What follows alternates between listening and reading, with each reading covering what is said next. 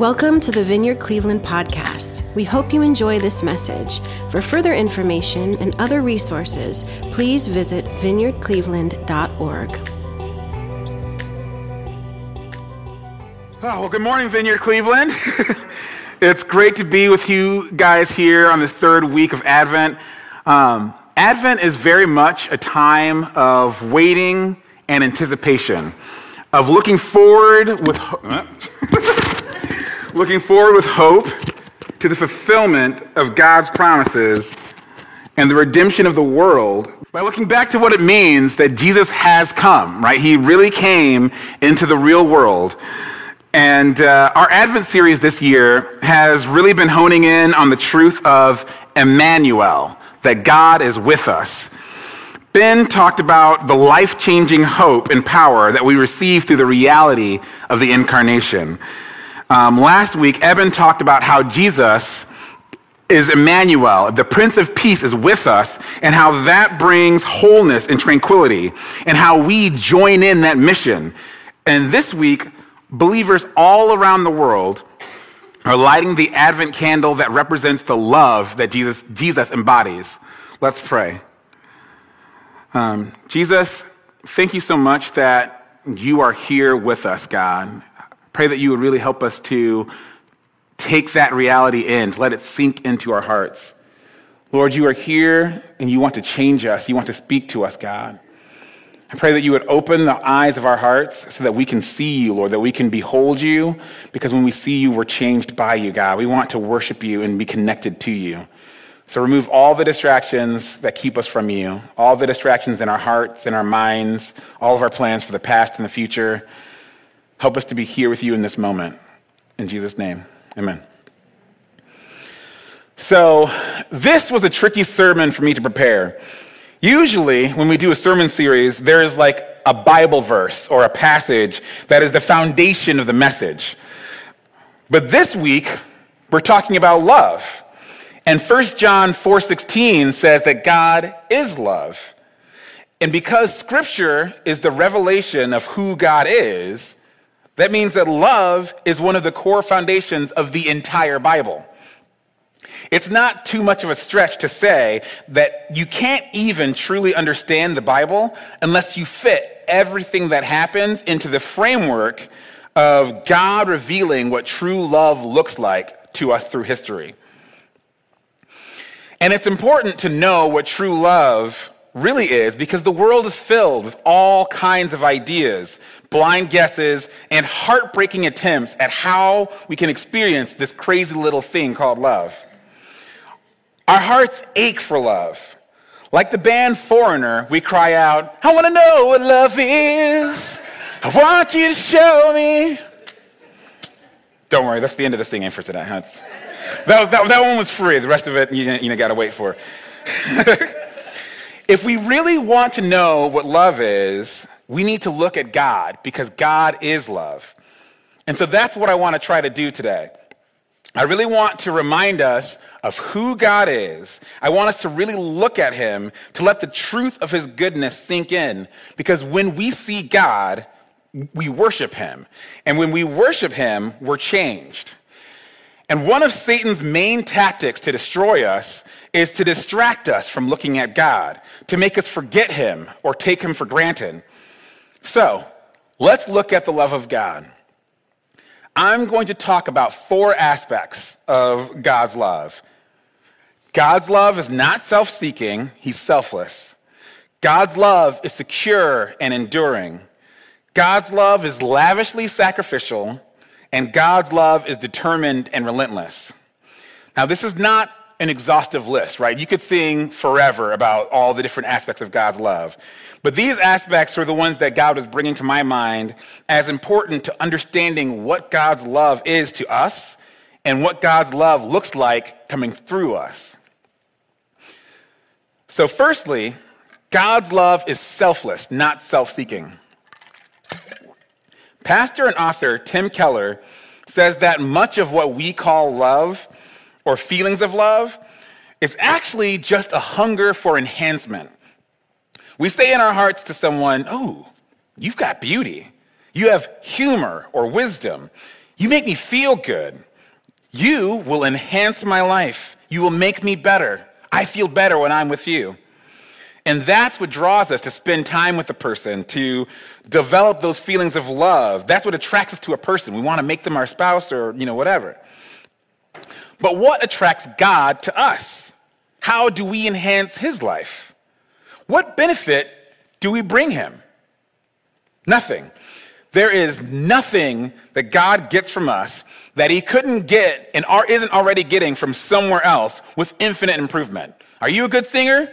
Do you sing like an angel? Like a literal angel? Do you follow God with all your heart? Do you pray? Again, are you an angel? Are you communicating with God like Jesus and the Holy Spirit are communicating in the Godhead? He doesn't need anything from us. So, how did we attract him? We didn't. We had no loveliness of our own to draw him in. We were dead in our transgressions. In spite of all this, in spite of the fact that there is nothing inherently attractive about us, and he doesn't really gain anything from us, God loves us. His love is selfless, not self-seeking. A true love that makes our happiness his own happiness, so that our joy is his joy, our sorrow is his sorrow. Why does God love us? He loves us because he loves us. Speaking to Israel in Deuteronomy 7:7-9, Moses says, "The Lord did not set his affection on you and choose you because you were more numerous than other peoples, for you were the fewest of all peoples. But it was because the Lord loved you and kept the oath he swore to your ancestors that he brought you out with a mighty hand and redeemed you from the land of slavery, from the power of Pharaoh, king of Egypt. Know, therefore, that the Lord your God is God. He is the faithful God, keeping his covenant of love to 1,000 generations of those who love him and keep his commandments." So why does God love you? Well, the Bible says that God loves you because he loves you. Now, that might seem like a circular argument, like a non-answer, but it's really the only answer that can give us any sort of security. If God loved you because you were a great singer, or because you were a hard worker, or you were kind, or you prayed a lot, that's a conditional love, right? That begs the question, well, would you still love me if I lost my voice? What if I get sick and can't work? Would you still love me the same? Would you still love me if I was less kind, or if I didn't read the Bible that much, or if I didn't pray as long? But because God's love is based off of nothing but God's own love, that means his love is secure. This is the second aspect. God's love won't change with our performance or our lack thereof. It won't change when we change. God is the faithful God who keeps his covenant of love, and he loves us because he loves us. Psalm 103:17 says, "From everlasting to everlasting, the Lord's love is with those who fear him, and his righteousness with their children's children." Psalm 136 is a great psalm, and it has a constant refrain. His love endures forever. The phrase is repeated 26 times in 26 verses to really hammer it into your head that his love endures forever. So no matter what happens to you, his love endures forever. No matter what you go through, his love endures forever. No matter how you change, his love endures forever. No matter what choices you make, his love endures forever. What shall separate us from the love of Christ? Shall trouble or hardship or persecution or famine or nakedness or danger or sword? No.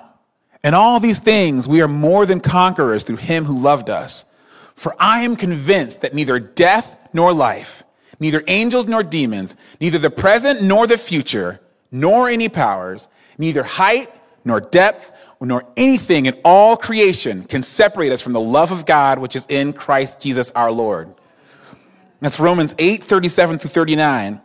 And you also should be convinced that nothing can separate you from the love of God Because the third aspect we're going to talk about is that his love is lavishly sacrificial. Consider how much Jesus gave up in order to be with you, and that'll convince you nothing will separate you from his love. He was on the throne in heaven with his Father and the Holy Spirit, enjoying perfect harmony, perfect love. He had uncountable angels all around him, each unique in their beauty and their majesty and their power. He had crystal seas and golden roads and shimmering rainbows and all kinds of beauty that you couldn't even imagine. He had no pain, no tears, no sickness, no suffering, no death. He never had to be tired, never had to be hungry or cold or thirsty or go to the bathroom or any of the weaknesses that we just normally associate with regular life. And everyone in heaven loved him, right? Everything he wanted was done just as he wanted it. That's why we pray, let your will be done on earth as it is in heaven. Everything was joy all the time, and he got to be his fullest self, radiantly explosive, in a glory brighter and more awe-inspiring than the sun, moon, and all the stars and galaxies and planets combined. And yet, he sacrificed all of that, gave it all up in order to give you love. He emptied himself of all of that willingly so that he could come close to you. He gave up infinite power to become a tiny, crying, poop on himself, can't lift his own head, newborn baby, right? Like, we all had to be babies. That's something we all had to do. Jesus didn't have to do that, but he chose to do that. He chose to experience that utter weakness of, oh, I'm on my belly and I can't lift my head up. Wah! He had to go through that, and he chose to go through that for you. He gave up infinite knowledge to learn how to walk, talk, how to move his hands to put things into his mouth without hitting his face. He gave up timeless immortality to grow and change and experience the ups and downs of life. He willingly took on every awful thing, pain and loneliness and betrayal and exhaustion and rejection and slander and sickness and hunger and homelessness and embarrassment and grief and loss and shame and death. And probably worse than all of these, he sacrificed his pure, untainted perfection by taking every sin you've done, everything you've ever done that makes you feel slimy and small on the inside, the things that you want to hide forever. He sacrificed his goodness in order to take those from you.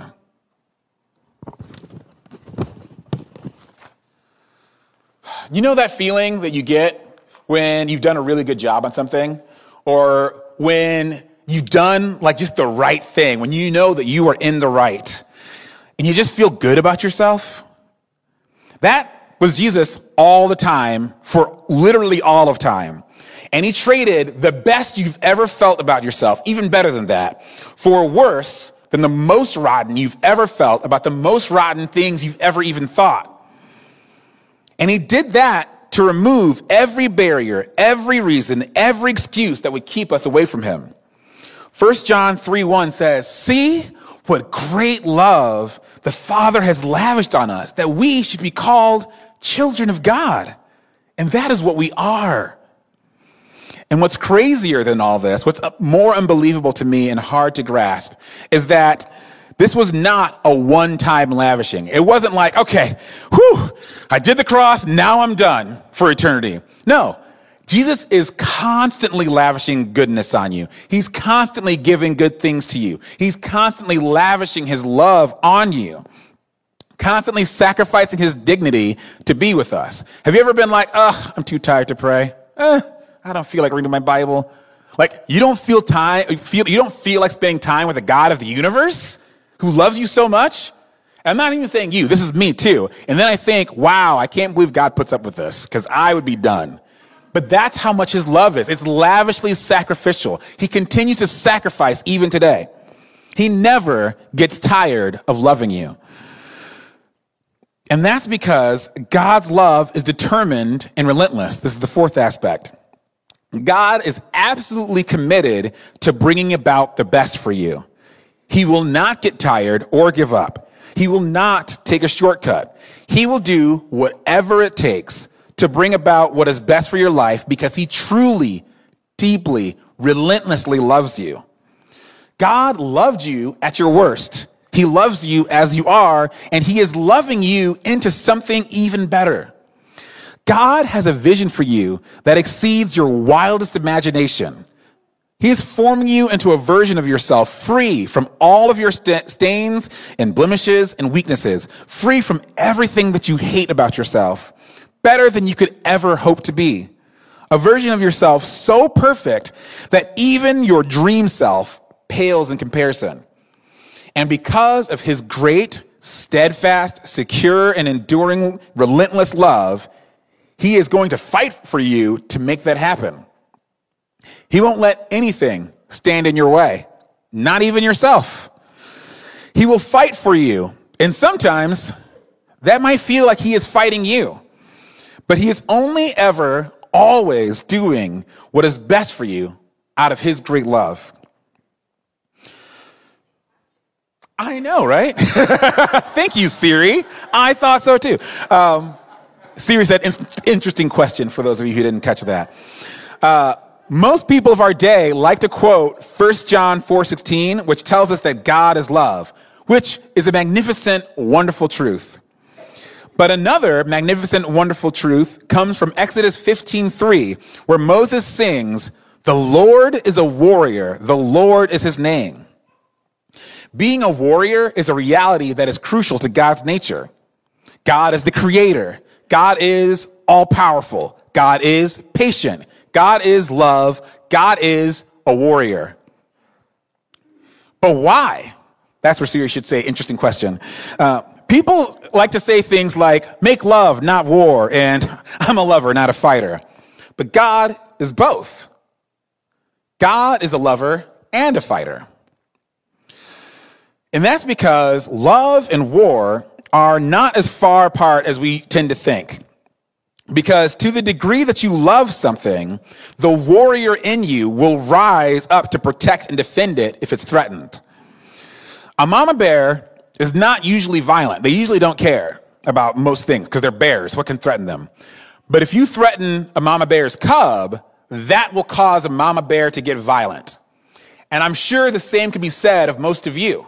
Right? When your loved ones are threatened, that causes the warrior to rise within you because you want to protect and defend what you love. And we fight for what we care about, even in ridiculous ways. Like, why does a fire lighten my belly when I'm cut off in traffic?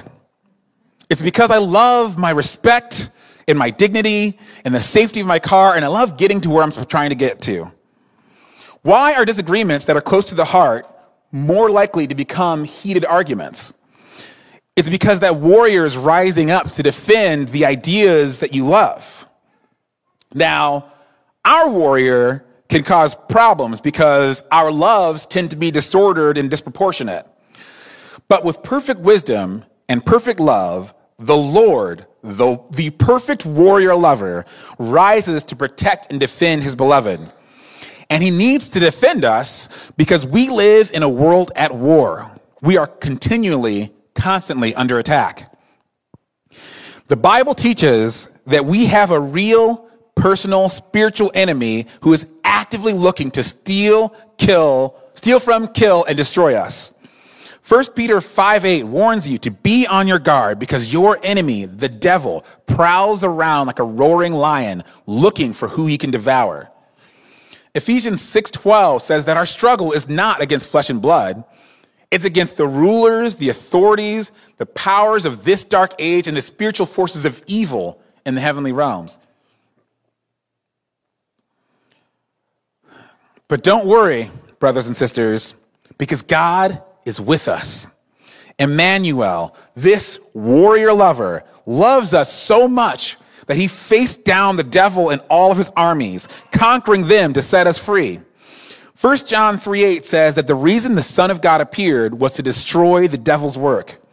In Matthew 12:28 and 29, after being challenged on where he got the power to drive out demons, Jesus says, well, if it's by the Spirit of God that I drive out demons, then the kingdom of God has come upon you. Because how can anyone enter a strong man's house and carry off his possessions unless he first ties up the strong man? Then he can plunder his house. Satan is compared to a strong man holding us as his treasure, but Jesus has defeated and tied up the enemy to bring us into his own loving arms. But Satan is not the only force that attacks us in this world. We live in a world that is broken, corrupted, and cursed because of sin. The whole world is subject to sickness, death, and decay, groaning because it has fallen from what it was created to be. We have earthquakes and tornadoes and floods and cancers and COVIDs that seem to happen at random. The world is filled with broken systems created and sustained by broken people. And those broken people continue to break other people, who continue to break other people. The rich get richer and suffocate themselves with their riches. The poor get poorer and drown in their poverty. People lie and abuse and exploit and kill each other. And sometimes it doesn't feel like there's any hope that any good, meaningful change can happen. But Isaiah 9 tells us that the people walking in darkness have seen a great light. On those living in the land of deep darkness, a light has dawned. You have enlarged the nation and increased their joy. They rejoice before you as a people rejoice at the harvest, as warriors rejoice when dividing the plunder. For as in the day of Midian's defeat, you have shattered the yoke that burdens them, the bar across their shoulders, the rod of their oppressor. Every warrior's boot used in battle and every garment rolled in blood will be destined for burning, will be fuel for the fire. For to us a child is born, to us a son is given, and the government will be on his shoulders, and he will be called Wonderful Counselor, Mighty God, Everlasting Father, Prince of Peace. Of the greatness of his government and peace there will be no end. He will reign on David's throne and over his kingdom, establishing and upholding it with justice and righteousness from that time on and forever. The zeal of the Lord Almighty will accomplish this. A shoot will come up from the stump of Jesse. From his roots, a branch will bear fruit. The Spirit of the Lord will rest on him, the Spirit of wisdom and understanding, the Spirit of counsel and of might, the Spirit of knowledge and the fear of the Lord, and he will delight in the fear of the Lord. He will not judge by what he sees with his eyes or decide by what he hears with his ears, but with righteousness he will judge the needy. With justice he will give decisions for the poor of the earth. He will strike the earth with the rod of his mouth. With the breath of his lips he will slay the wicked. Righteousness will be his belt, and faithfulness the sash around his waist. The wolf will live with the lamb. The leopard will lie down with the goat. The calf and the lion and the yearling together, and a little child will lead them.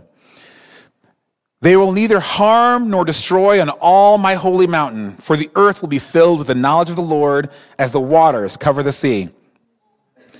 God prophesied in Isaiah 9 and Isaiah 11 that there is a new day coming. Emmanuel, this warrior lover, loves us and is with us and fights for us. Jesus came as the beginning of the fulfillment of the promise that the brokenness of this world will be no more. He's fighting for and is already bringing to reality his kingdom, where we won't be any more threat, or we won't be under any more threat from the brokenness outside of us. And we know that because Jesus came, because God already initiated this promise, it's going to happen. God's promises are sure. But we are not only under attack from the brokenness outside of us, right? We are also under attack from the brokenness inside of us, betrayed by our own sin. 1 Peter 2:11 tells us to abstain from sinful desires which wage war against our soul. Ephesians 4:22 tells us to put off our old self, which is being corrupted by its deceitful desires.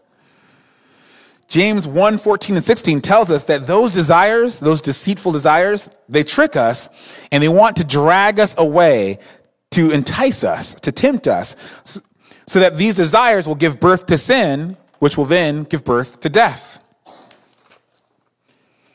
But Jesus, our warrior lover, has fought for us and has won this battle too. He himself bore our sins in his body on the tree so that we might die to sin and live for righteousness. By his wounds, we have been healed. That's 1 Peter 2:24. God made him who knew no sin to be sin for us, so that in him we might become the righteousness of God. That's 2 Corinthians 5:21. Jesus destroyed the power of sin to rule over us, and he gave us his righteousness, purifying us, protecting us. And he will continue to fight for us. He fights for us so that we can continue to grow in holiness, so that we can become more like him in this world, to experience God's goodness and to show others what it's like.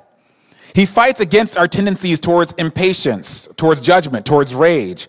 He fights against our lust. He fights against our delusions of self-sufficiency, our envy, our bitterness, and hardness of hearts. He fights against our doubt, against our apathy, against our distractions. Jesus fights against everything that keeps us from fully experiencing him. He loves us too much to be soft on our sin. Like a gardener with pruning shears, like a surgeon with a scalpel, Jesus will use everything necessary, even pain, in order to bring you to fuller life, to freedom, so that you can blossom into who you were made to be. Someone experiencing and expressing the full and perfect love of God. And he does this all because of his great love, the love that would not let him sit back, and watch us destroy ourselves. The love that would not let him leave us unfinished and imperfect. The love that caused him to give up everything so that he could come and take all of our sin, our failures, and our brokenness, to take all of our mess onto himself so that he could be God with us, Emmanuel. So God is this all-powerful warrior lover. And what does that mean for us? It means that we can have comfort and peace in any and every circumstance because we know that our God, who loves us, is also fighting for us. And if he's fighting for us, we know that we will always win. His strength is greater than any adversary, spiritual, natural, or otherwise. 1 John 4:4 says that greater is he who is in you than he who is in the world. And Deuteronomy 20 verse 4 says, the Lord your God is the one who goes with you to fight for you against your enemies and to give you the victory. We can have freedom from anxiety and fear because Romans 8:31 says, if God is for us, who can be against us? He who did not spare his own son, but gave him up for us all, how will he not also, along with him, graciously give us all things? Because God is passionately on our side, we can know that he is always actively at work, using every situation in our lives to bring about our greatest good, to bring us to our greatest good. When the doubt and confusion and anger rise up in us when we suffer, or looking at the injustice of the world, or roiling in guilt and shame, or disgust at our weakness and sin, we can preach to ourselves the truth. Jesus loves me, and he's fighting for me. He is making everything right and all things new. He's fighting for you with all of the passionate love that caused him to give up perfection and enter into your pain, all so that you could experience his love to the utmost. And to experience God's love is to be faced with a choice. Because you can choose to resist God's love. Although God is a warrior, he's not going to force you to accept his love. You can choose to reject his love and continue in the delusions of control and autonomy.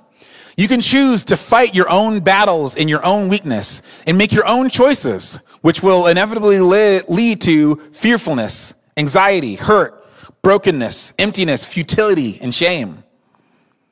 And even in this, though, God will not relent in loving you. He will never stop. Romans 5:7 says that God demonstrates his love for us in the truth that Christ died for us while we were still sinners. He's not waiting for you to get your act together.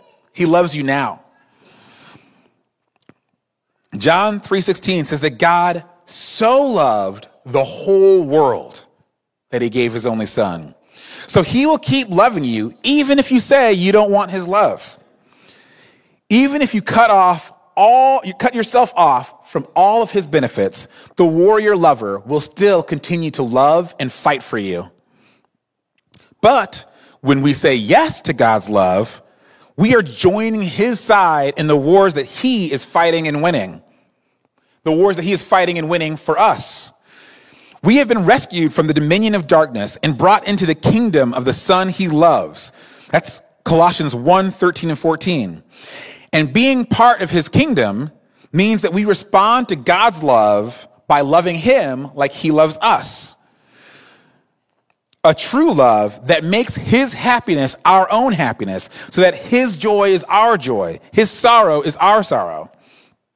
We become warrior lovers who fight for God's glory, to lift him up because he is worthy and because our joy is wrapped up in his. We fight to display the glories of God's kingdom, to shine his light into darkness and to tear down the devil's work, to stomp out injustice, speak out on behalf of the oppressed, to set captives free. We fight the deceptive evils of sin in our own self and around us with no mercy for sin and infinite mercies towards the sinner, just like Jesus has towards us.